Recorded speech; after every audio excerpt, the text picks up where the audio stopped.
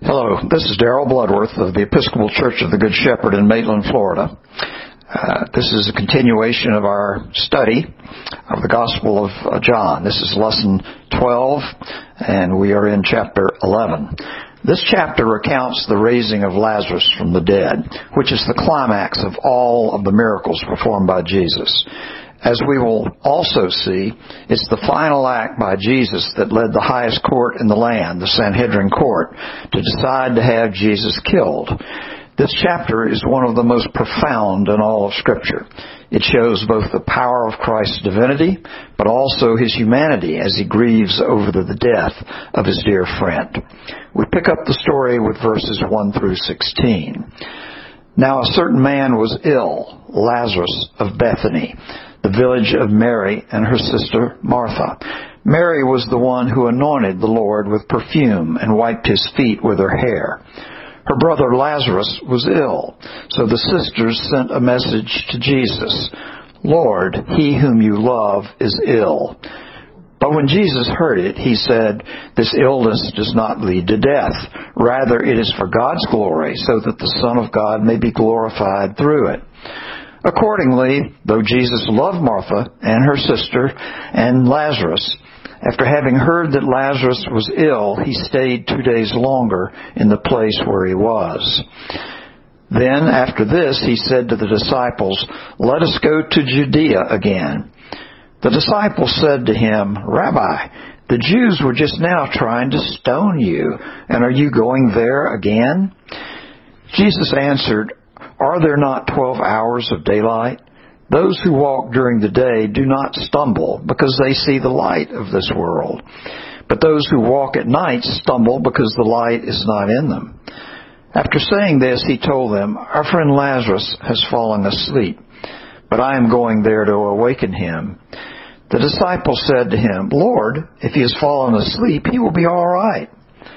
Jesus, however, had been speaking about his death, but they thought that he was referring merely to sleep. Then Jesus told them plainly, "Lazarus is dead. For your sake I am glad I was not there, so that you may believe. But let us go to him." Thomas, who was called the twin, said to his fellow disciples, "Let us go also, that we may die with him." Bethany is a small village, only about 2 miles outside the walls of Jerusalem, and it was in this small town that Lazarus and his 2 sisters, Martha and Mary, lived. At some point, they had come to know Jesus, believe in him, and become good friends with him. Jesus had apparently stayed in their home, as is recorded in the 10th chapter of Luke, and it's obvious that he was close to them. John identifies Mary as the one who anointed Jesus' feet with perfume, although that story isn't told until the next chapter in the Gospel of John. When Lazarus becomes seriously ill, the sisters immediately sent a message to Jesus saying simply, "The one whom you love is ill." Note the message doesn't ask Jesus to come heal him. That's likely because Bethany is in Judea, just outside Jerusalem. At the end of the last chapter, we saw that Jesus was a wanted man in Judea. It was not a safe place for him to go. Although the sisters clearly hoped Jesus would come to heal Lazarus, they didn't want to put Jesus' life in danger by demanding that he come. When Jesus receives the message, he tells the disciples the illness won't lead to death. He repeats the statement he made about the man born blind, namely that this is an illness that will reveal the glory of God. John informs us that although Jesus loved them, he then remained 2 days longer where he was. This should remind us that although God does answer our prayers, he doesn't always do it on our schedule. Jesus had his reasons for delaying, and there were benefits to Lazarus as well as to Jesus' followers in the delay. For Lazarus, he would never fear death again after being raised from the dead. As for Jesus' followers, this miracle should have removed any remaining doubt they may have had about Jesus. So after the 2-day delay, Jesus announces to his disciples he is ready to return to Judea. And he gets the response from his disciples one should expect, given the events in the last chapter. They are trying to kill you in Judea. Are you seriously considering going back there?" Jesus responds with another figure of speech, referring to 12 hours of daylight in which people can walk without stumbling. When the night comes, walkers stumble because there is no light. This appears to be another way of Jesus saying He is the light of the world, and He must do God's will while He is among them. Jesus then directly responds and says Lazarus is asleep, which they take literally and try to use as an excuse to convince Jesus not to go back to Judea. He then plainly tells the disciples that Lazarus is dead, but adds that he's glad he didn't go back to heal Lazarus for their sake, hinting that something greater than healing a disease is on the horizon. Obviously, the disciples still didn't want to go back, but it's Thomas who gloomily speaks up and says, "Let's go with him so we may die with him." Thomas has been labeled as Doubting Thomas because he doubted the initial reports of Jesus' resurrection. But as these verses show, he should also be recognized as Courageous Thomas, because he was the one who led the disciples to decide to follow Jesus to what they all thought would likely be death. Let's continue now with verses 17 through 27. When Jesus arrived, he found that Lazarus had already been in the tomb 4 days. Now Bethany was near Jerusalem, some 2 miles away, and many of the Jews had come to Martha and Mary to console them about their brother. When Martha heard that Jesus was coming, she went and met him, while Mary stayed at home. Martha said to Jesus, "Lord, if you had been here, my brother would not have died. But even now I know that God will give you whatever you ask of him." Jesus said to her, "Your brother will rise again." Martha said to him, "I know that he will rise again in the resurrection on the last day." Jesus said to her, "I am the resurrection and the life. Those who believe in me, even though they die, will live. And everyone who lives and believes in me will never die. Do you believe this?" She said to him, "Yes, Lord. I believe that you are the Messiah, the Son of God, the one coming into the world." The Jewish burial custom was to put the body in a tomb as soon as possible after death, usually the same day or the day thereafter.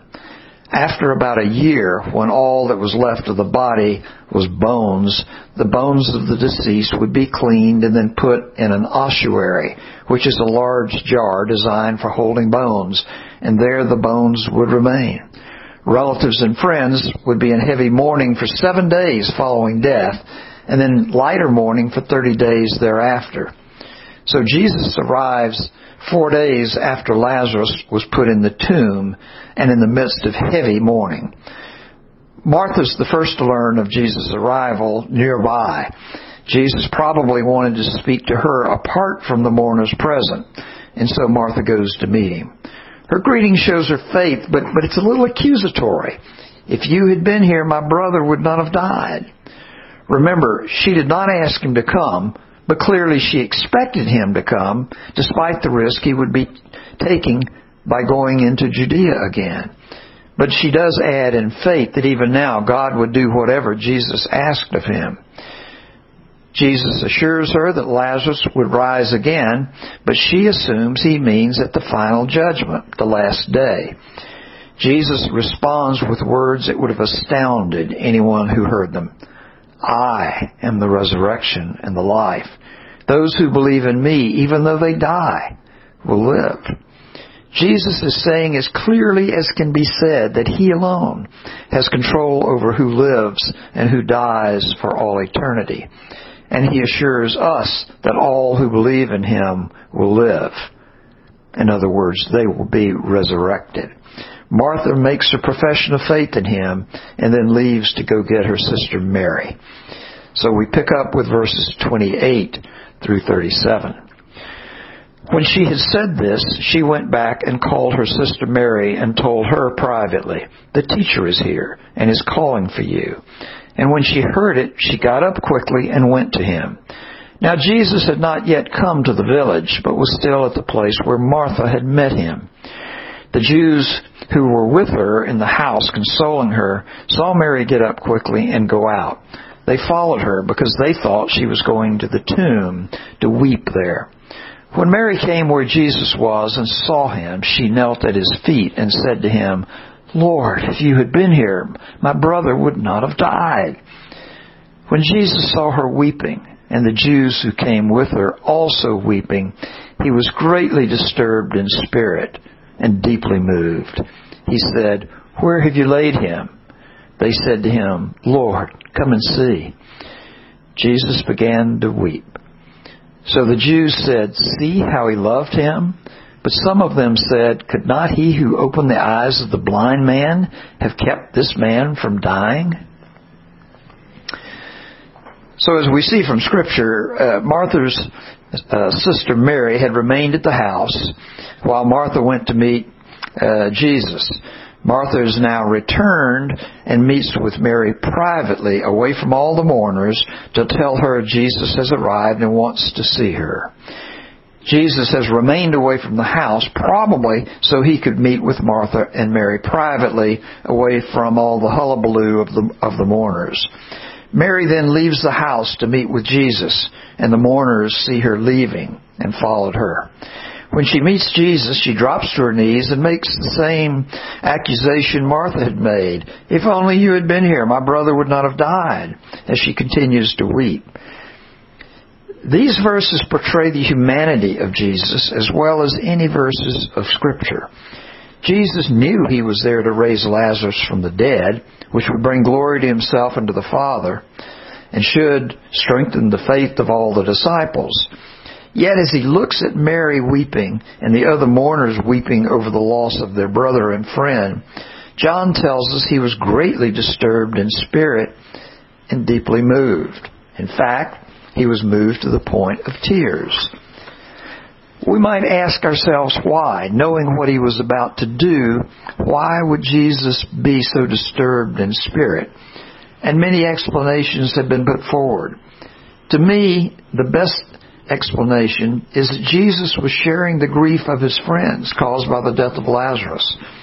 Lazarus and the sisters were people he loved deeply, and he could relate to the pain in those who remained.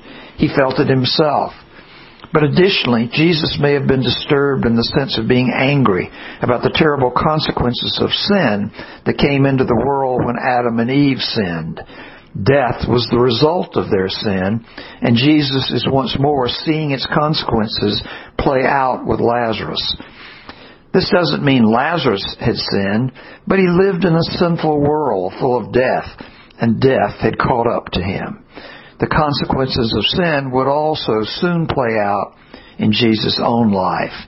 He will go to the cross to pay for the sins of the world. Jesus then asks where Lazarus has been laid, and they lead Jesus to the tomb, apparently weeping as he went. The mourners accompanying Jesus as they head to the tomb appear to join the sisters in complaining that Jesus, who had opened the eyes of the blind, could have saved Lazarus if he had just got there in time. We continue on with verses 38 through 44. Then Jesus, again greatly disturbed, came to the tomb. It was a cave, and a stone was lying against it. Jesus said, "Take away the stone." Martha, the sister of the dead man, said to him, "Lord, already there's a stench because he has been dead 4 days." Jesus said to her, "Did I not tell you that if you believed, you would see the glory of God?" So they took away the stone. And Jesus looked upward and said, "Father, I thank you for having heard me. I knew that you always hear me, but I have said this for the sake of the crowd standing here, so that they may believe that you sent me." When he had said this, he cried out with a loud voice, "Lazarus, come out." The dead man came out, his hands and feet bound with strips of cloth, and his face was wrapped in a cloth. Jesus said to them, "Unbind him and let him go." Tombs were usually just natural or man-made caves with a large stone rolled in the opening. When they arrived at the tomb, Jesus orders the stone to be rolled away. Martha appears to be aghast at his order. Her faith may have been wavering somewhat at this point. When Jesus issues the order, she reminds him the stench of the deceased will be overwhelming. But Jesus reminds her, he said that if she believed, she would see the glory of God. So the sisters allow the stone to be rolled away, which was a major act of faith by them, given the circumstances. At this point, put yourselves in the shoes of the mourners and onlookers. Lazarus has been dead and buried for 4 days. They know without doubt he is dead. They've been part of the mourning rituals. They then hear Jesus offer a prayer, asking not for God to give him the power to heal Lazarus, but saying he was offering this prayer for the benefit of those standing by, thanking his Father that he always hears him and that what is about to happen will lead those standing by to believe in him. In other words, Jesus is publicly saying before it happens that what is about to happen should convince any and all that Jesus was sent by God to do the works he is doing. All standing around Jesus at this time must have been dumbfounded and in astounded disbelief. What could Jesus be planning to do? Well, there was no hocus pocus, no magic. Jesus simply yells out, "Lazarus, come out." In my imagination, I see nothing happening for 20 to 30 seconds as the dead man wakes up, tries to discern where he is and why he's wrapped in burial garments. It's dark in the tomb, but there is light coming in from where the stone has been rolled away from the entrance.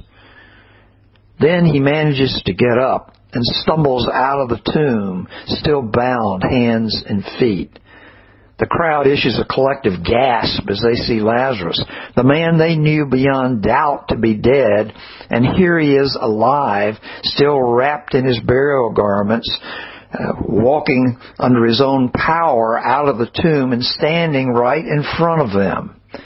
Jesus orders them to unbind Lazarus and let him go. They have just witnessed the most amazing miracle of Jesus' ministry. We continue on now with verses 45 through 57. Many of the Jews, therefore, who had come with Mary and had seen what Jesus did, believed in him. But some of them went to the Pharisees and told them what he had done. So the chief priests and the Pharisees called a meeting of the council and said, "What are we to do? This man is performing many signs. If we let him go on like this, everyone will believe in him, and the Romans will come and destroy both our holy place and our nation." But one of them, Caiaphas, who was high priest that year, said to them, "You know nothing at all. You do not understand that it is better for you to have one man die for the people than to have the whole nation destroyed." He did not say this on his own, but being high priest that year, he prophesied that Jesus was about to die for the nation, and not for the nation only, but to gather into one the dispersed children of God. So from that day on, they planned to put him to death. Jesus, therefore, no longer walked about openly among the Jews, but went from there to a town called Ephraim in the region near the wilderness, and he remained there with the disciples. Now the Passover of the Jews was near, and many went up from the country to Jerusalem before the Passover to purify themselves. They were looking for Jesus and were asking one another as they stood in the temple, "What do you think? Surely he will not come to the festival, will he?" Now the chief priests and the Pharisees had given orders that anyone who knew where Jesus was should let them know so that they might arrest him. John tells us that many of the Jews believed after this miracle, but as always, some did not. Some of them went straight to the Pharisees and told them everything they had seen. So at this point, the Pharisees call a meeting of the council. And the council referred to is the Sanhedrin court. Remember, the Sanhedrin court had Pharisees, but probably had more Sadducees and priests in it than Pharisees. The Sadducees were a much more political group than were the Pharisees, and they were much more concerned about the political consequences with the Romans if Jesus kept doing deeds like this one. John explains in verses 47 through 48 what their concern was, and it was a legitimate concern. They feared that if Jesus continued to perform signs like raising Lazarus from the dead, all the people would soon follow Jesus. Their concern was not that they just become religious followers of Jesus, because the Romans usually allowed conquered peoples to continue to worship their own gods, so long as it didn't create civil uprisings. But any civil uprising would be considered a revolt against the emperor, and it would be squashed brutally. Remember, on several occasions earlier when Jesus had performed a miracle, the people were prepared to declare him king and to have him lead an uprising against the Romans. One example of this happened following the feeding of the 5,000, which we discussed earlier. Jesus would always slip away to avoid being crowned king. As he later told Pilate, his kingdom is not of this world. He did not come to throw the Romans out, but this is what the Sanhedrin feared might happen.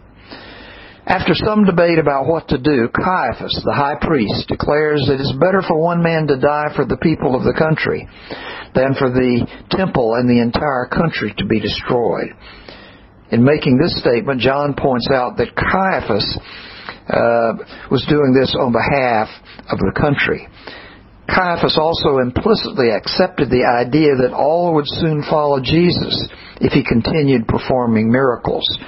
He also implicitly accepted the argument that the followers of Jesus would eventually declare him king and lead an uprising against the Roman occupiers. Jesus, of course, never intended to lead a physical uprising against the Romans.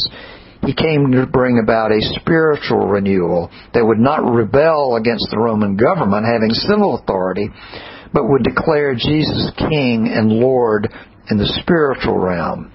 But the Jewish leaders never understood this. In fact, they were never willing to even consider it. Again, John points out that in making his statement, Caiaphas, acting as the high priest, was not acting on his own, but was prophesying for the nation that one man, Jesus, would die for the country. Interestingly, the very thing that Caiaphas feared, the Romans brutally putting down an uprising by the Jews, eventually happened. In AD 70, following a Jewish uprising, the Romans destroyed Jerusalem totally and drove all of the Jews out of the land. The Jews did not become a nation again until 1948, when the United Nations declared the State of Israel to be a sovereign nation. So the Sanhedrin court adopted Caiaphas' analysis of the situation and declared it was expedient for one man to die for the country. From that day forward, they planned to put Jesus to death. So although it will be some 4 to 5 weeks before Jesus is actually brought before the Sanhedrin court and tried by them, they have already decided the outcome of the trial. Jesus is, in effect, a convicted man to them. So why is this action by the Sanhedrin court so important? Earlier we read about various groups, primarily the Pharisees, attempting to arrest or kill Jesus. But none of those groups were acting as the highest Jewish authority in the land. When the issue came before the Sanhedrin earlier, Nicodemus reminded them they should not convict someone without hearing what the person had to say on his own behalf. Here the Sanhedrin, again the highest court in the land, has determined that Jesus should die, and they have convinced themselves that it's in the best interest of the company that he should die. As it turns out, Jesus did die for the country, as well as the rest of the world, but not in the way they understood it. Jesus knew he was a wanted man, and therefore left Bethany and went to a town called Ephraim, where he remained until the Passover. John tells us that as the Passover approached, many people arrived early in Jerusalem to be purified before Passover started, as was the custom. At the top of the list of gossip items among those arriving early was the question of the day: would Jesus come to the festival? Word of his miracles had spread widely, with the raising of Lazarus from the dead drawing the most attention. The Sanhedrin had issued orders that anyone who knew where Jesus was should notify them so he could be arrested. The stage is now set. Emotions are running high. Jesus will soon make his triumphal entry into Jerusalem on Palm Sunday to begin the most consequential week in human history. We'll pick up with the next lesson